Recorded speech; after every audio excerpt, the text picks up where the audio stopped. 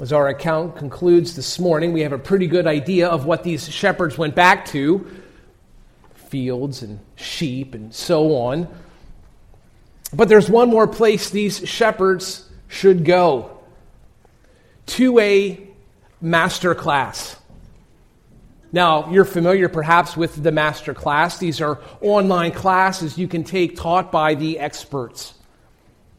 It's a subscription-based service. You get 2 to 5 hours of video content on a particular topic or subject.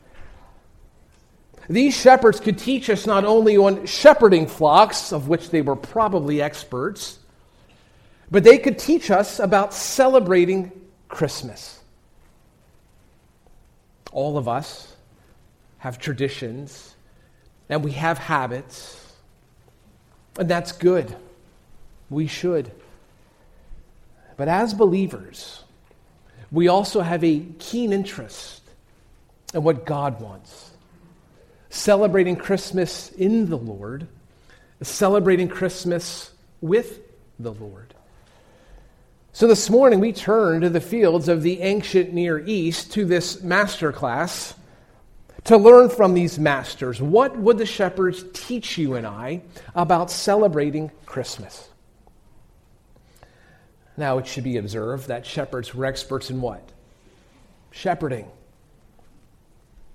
Their training did not include instructions on how to have a great Christmas, so this is really a fitting place to begin our message this morning. Who should celebrate Christmas? Now, in the first few verses of Luke 2, we didn't cover them in our reading, but in those first few verses, Jesus is born. He's born to Mary and Joseph. Luke locates them in a town called Bethlehem.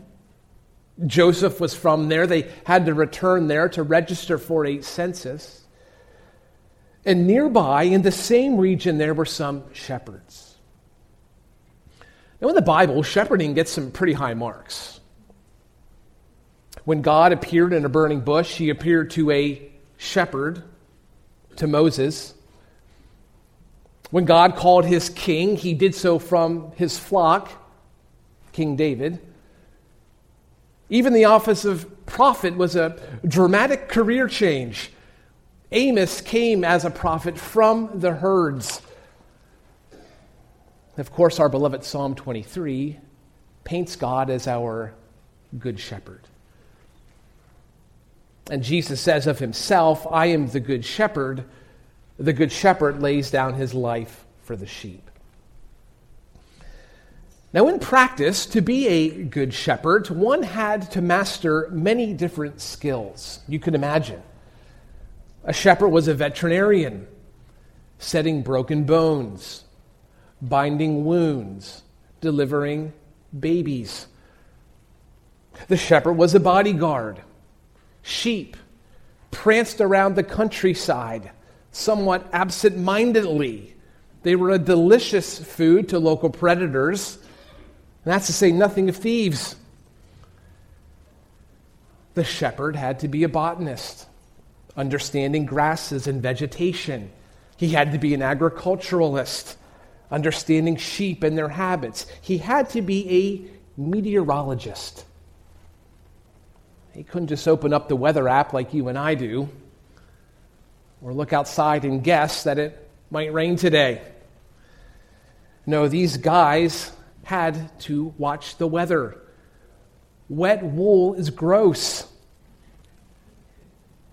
Rain rot, that's a real thing for sheep. And that's to say nothing of sheep caught in the open. Let me tell you, if a sheep could get struck by lightning, it would. These guys had to be diplomats. They're bumping up against other shepherds, competing for grass.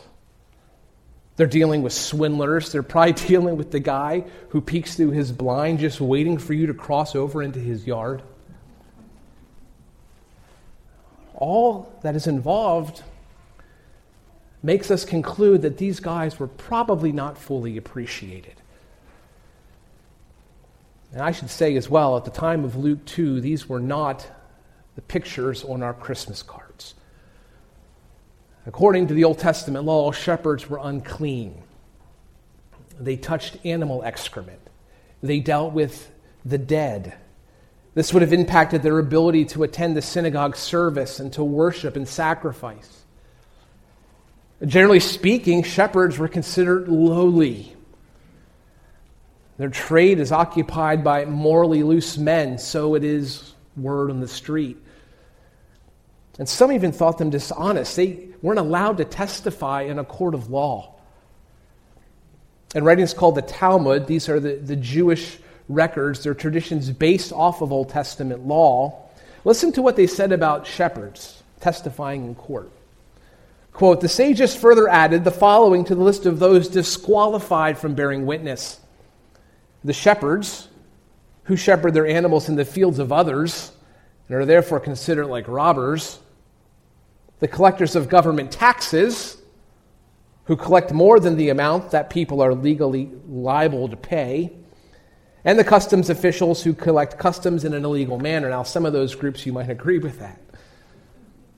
But why is this? Why such a focus on the shepherds numbered among those groups? Well, there's another writing called the Gemara. It's another division of the Talmud. It explains that shepherds were not disqualified at first. The sages initially assumed it was merely incidental that their sheep were grazing in the fields of others.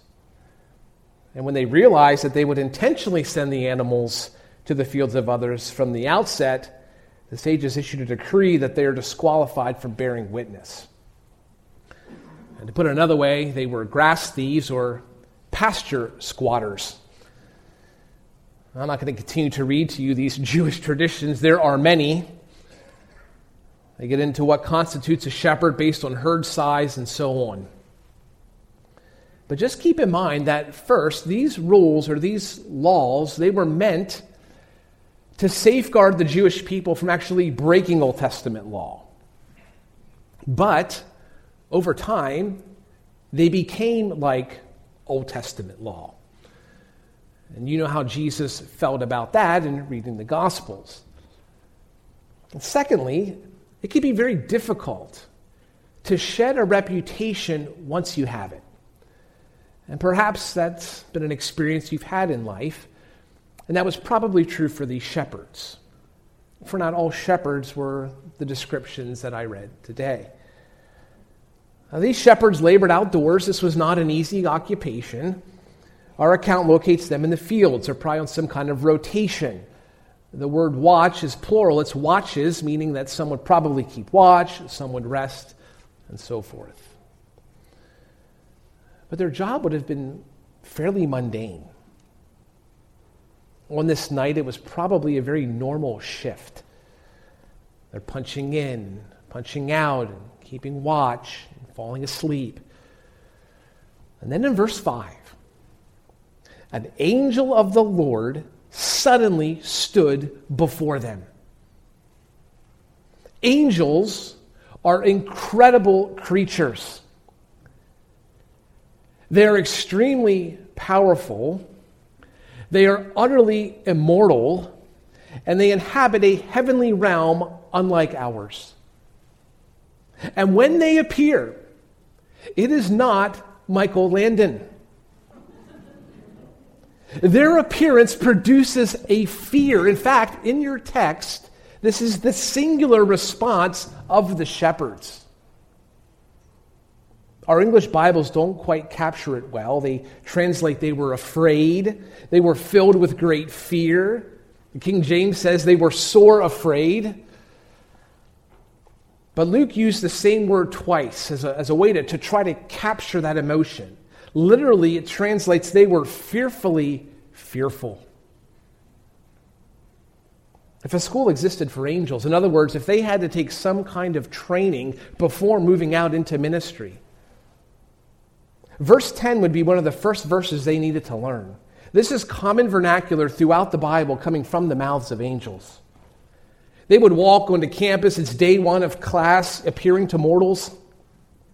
And lesson number 1 would be simply, do not be afraid. You need to learn this phrase. You're going to use it often. Because when you appear in the glory of God, you are going to scare people. Daniel may be one of the most dramatic descriptions recorded in all of the Bible. Daniel received an angelic appearance and he recorded it. I fell on my face, he says. My natural color turned into a deathly pallor. I grew pale. No breath has been left in me. You see, these aren't little fairies. These aren't guardian angels. These are representatives of the glory of the Most High. I mean, you can imagine these two groups set side by side. You have the shepherds, the lowly, the outcast over here, and these glorious heavenly beings from another realm over here. So what does all this teach us about Christmas? Who should celebrate? The lowly should celebrate. The outcast should celebrate. Now, to be clear, everyone should celebrate. But who does God go to first? I think he would have been more choosy.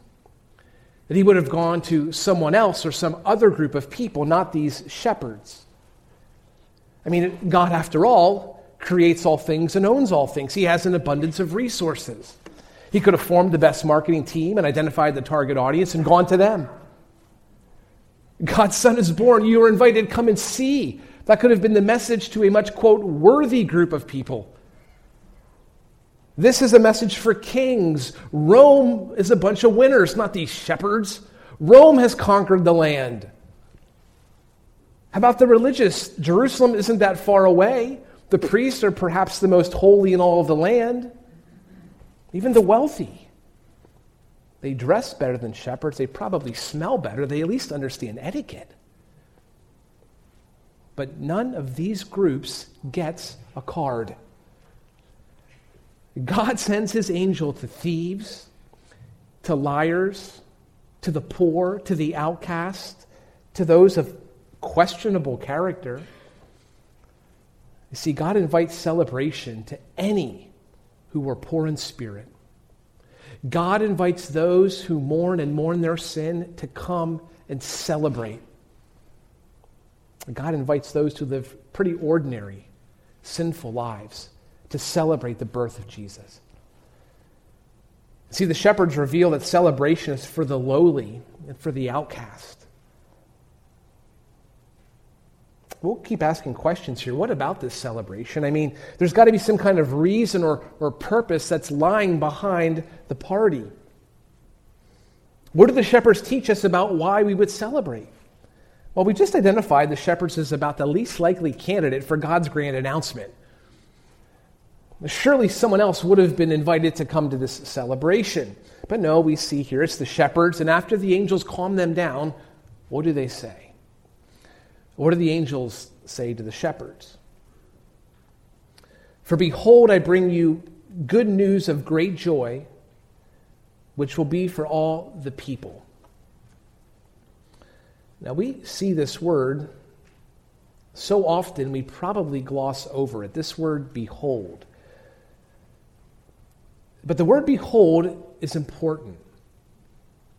This is a way to draw attention to the one reading or listening. It's almost like yelling, look, or pay attention to what follows. If you've ever taken Spanish, you may recall that it's you read a sentence or you write it. An exclamation made in Spanish begins the sentence with an exclamation mark and then again at the end. So what you have at the very beginning, right at the front, is an indication that what's about to follow is an exclamation. That's essentially what this word behold does. It wants you and I to slow down and to do just that, to behold what is about to be said. So the shepherds would teach us, based on this exclamation, that there is good news. Now that statement may be a surprise to us, depending upon what you watch or what you read through the week. That statement may be a surprise depending upon how much time you spend in the Word of God or in prayer. We may forget that there is good news. And there is good news of great joy. Of finding out that good news were not enough, we now find out that it comes with great joy. Great joy is the lifelong endeavor of many a man. It is a quest. It's what we might call the sum of life. It's the pursuit of finding joy. Seeking it, then snatching it, then losing it, then seeking it again. If only I could attain and keep this joy. It's so elusive. There is good news of great joy, which will be for all the people. And see, what is being announced to the shepherds is going to be for everyone. These shepherds lived in what we would call a we and thee society. We are God's chosen people. We are the Jews, and there is they. There are those.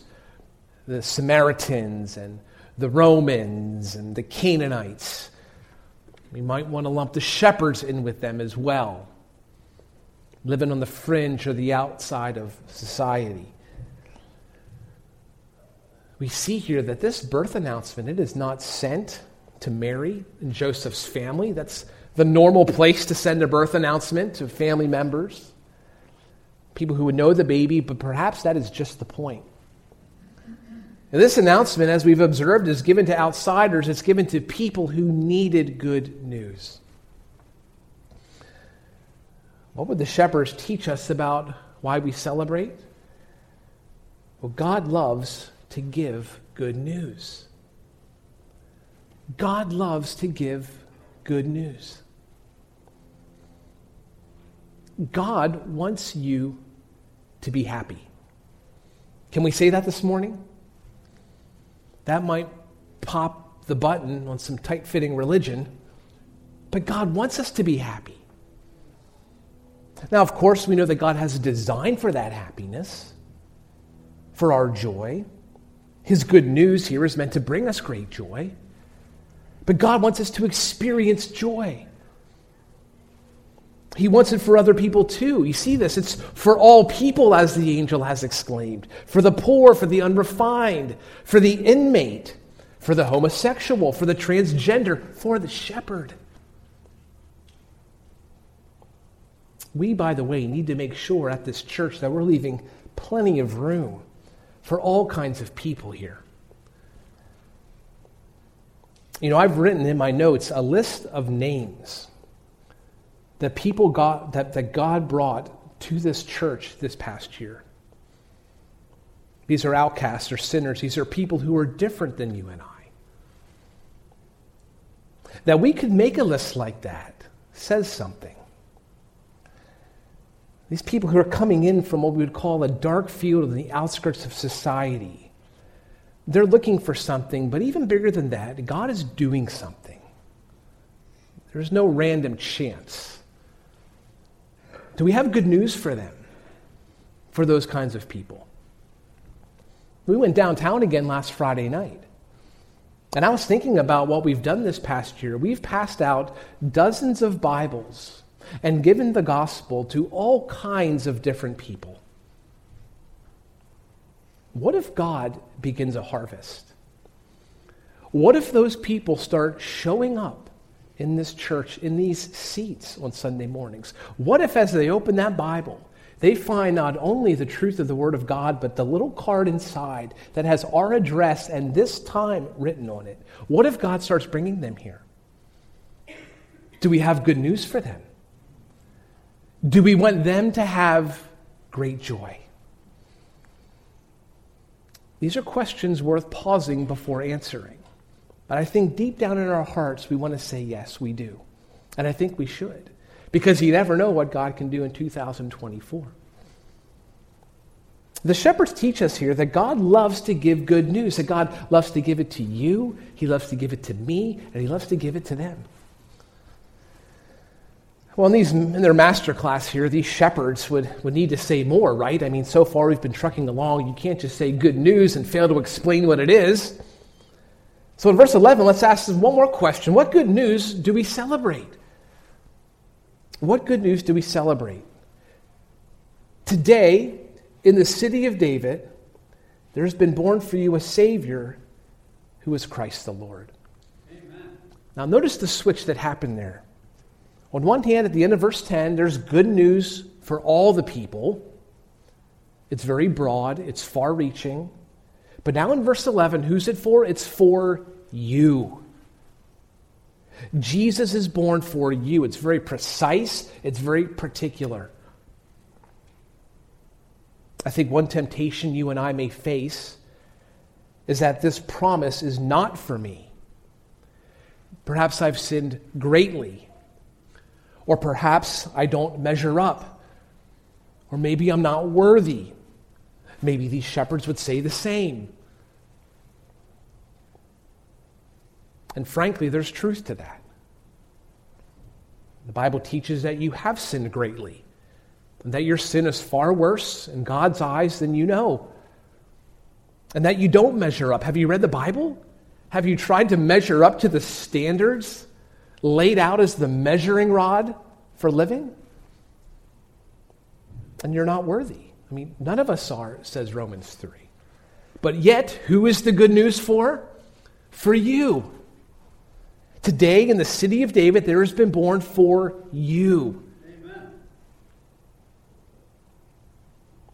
A few hours ago, my mother gave birth just over there in the town of Bethlehem. The angel tells the shepherds, there's been born for you a Savior who is Christ the Lord. Now, there's 3 titles there, and each of those titles convey or communicate something about the work that Jesus does. And we know that Jesus is his name. Matthew chapter 1, verse 21, the instruction was given, name your baby Jesus, which they did. More specifically, he was Jesus of Nazareth. That's an important distinction. There were many people named Jesus in this day. Well, which Jesus are you talking about? What's the Jesus from Nazareth or the Jesus of Nazareth? And though the name was common, you know there's nothing common about this God-man. His name means Yahweh saves or the Lord is salvation, which might be a clue or a tip to exactly what he's going to do. God highly exalted him and bestowed on him the name which is above every name, so at the name of Jesus, every knee will bow of those who are in heaven and on the earth and under the earth. And now Luke, in chapter 2, verse 11, he's going to draw that out. And each of these titles is going to indicate, as I mentioned, something of what this Jesus does. Now, each is an important fulfillment of Old Testament prophecy, but what I want to do here is I want you to see how he fulfills them and how these titles are good news for you. The first title is the title Savior. Later in Luke, in chapter 19, Jesus encounters a man in a tree. That's right, in a tree. Zacchaeus, hurry and come down, he says, for today I must stay at your house. That means that Zacchaeus has 2 problems. The first is he's about to have a dinner guest and he's prepared nothing. You can identify with this. You know the feeling of hosting company. I need to get the food ready. I need to get the house ready. Kids, close your bedroom door. That's the fix, the first fix for Zacchaeus. The second one is the flack that he takes. There's a bunch of people who start grumbling. Zacchaeus is a chief tax collector. We might group the tax collectors down there somewhere in the bottom with the shepherds. It's the view that society takes on these classes. People call him a sinner. They can't believe that Jesus would dine with him, but Jesus wants to. Zacchaeus has had a heart change. And Jesus says to him, today salvation has come to this house, for the Son of Man has come to seek and save that which was lost. That's part of the good news. Jesus comes to save. He comes to save those who know their sin. If there's a sense you have this morning that something is not completely right between me and God, that there's a gap or a chasm, something's off, that is true, follow that. Because Jesus wants to save you from the penalty of sin that creates that. When Zacchaeus, we learn here that Jesus is going to save out of any lifestyle. He's going to save the tax collector. He's going to save the shepherd. He's going to save from any sin. The second title in this verse is the title Christ. It's interchangeable with the word Messiah. It means anointed one, someone who's set aside. We would say that Jesus is specifically tasked to save. He's the Savior. Speaking of the Old Testament, Jesus says in Luke chapter 24, verse 46, "Thus it is written that the Christ," or speaking of himself, "that I would suffer and rise again from the dead on the third day, and that repentance for forgiveness of sins would be proclaimed in my name." And Jesus was anointed or set aside to pay the penalty for the sin that we commit. And he suffered, the text says. He rose from the dead. The Bible says that he forgives all who repent or all who turn from their sin. And it's good news, because Jesus forgives all who come to him. And Jesus, thirdly, is your Lord.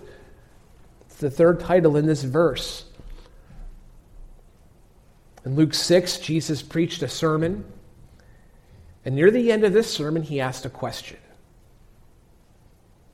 "Why do you call me Lord, Lord, and do not do what I say? Everyone who comes to me and hears my words and acts on them, I will show you whom he is like. He is like a man building a house, who dug deep and laid a foundation on the rock.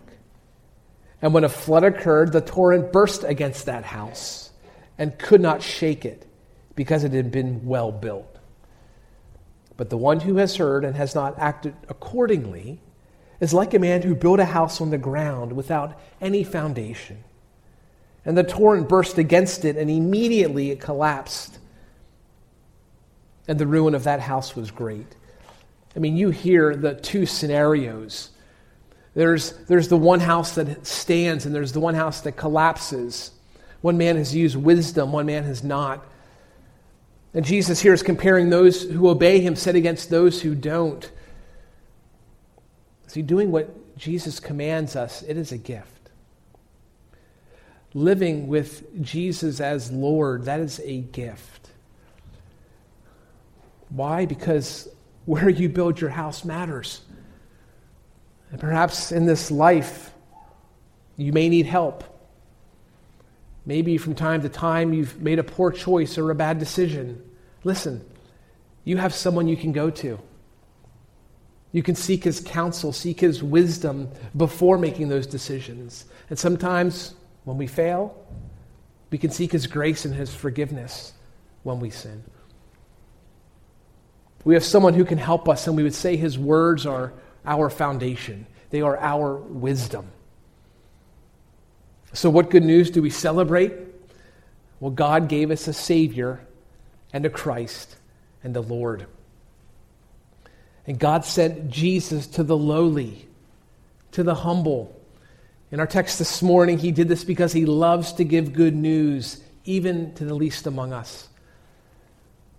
Tomorrow, all kinds of people are going to celebrate. But believer, you and I have reason to celebrate. If anyone has reason to celebrate. I believe the shepherds would teach us well. Now tonight, the shepherds are going to go into town, and we're going to pick up in verse 12. They're going to have more to say because there's more to see. Let me close this in a word of prayer.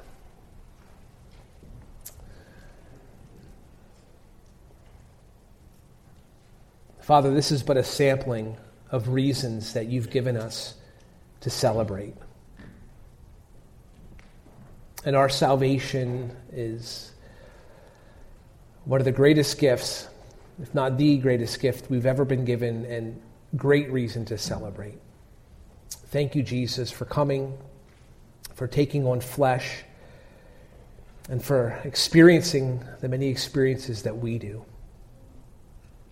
I pray that you would cause us to find joy in the good news of our redemption, and that you would grant us eyes to see in Scripture and in life the many reasons we have to celebrate.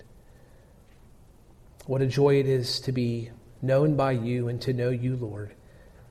It's in your name we pray. Amen.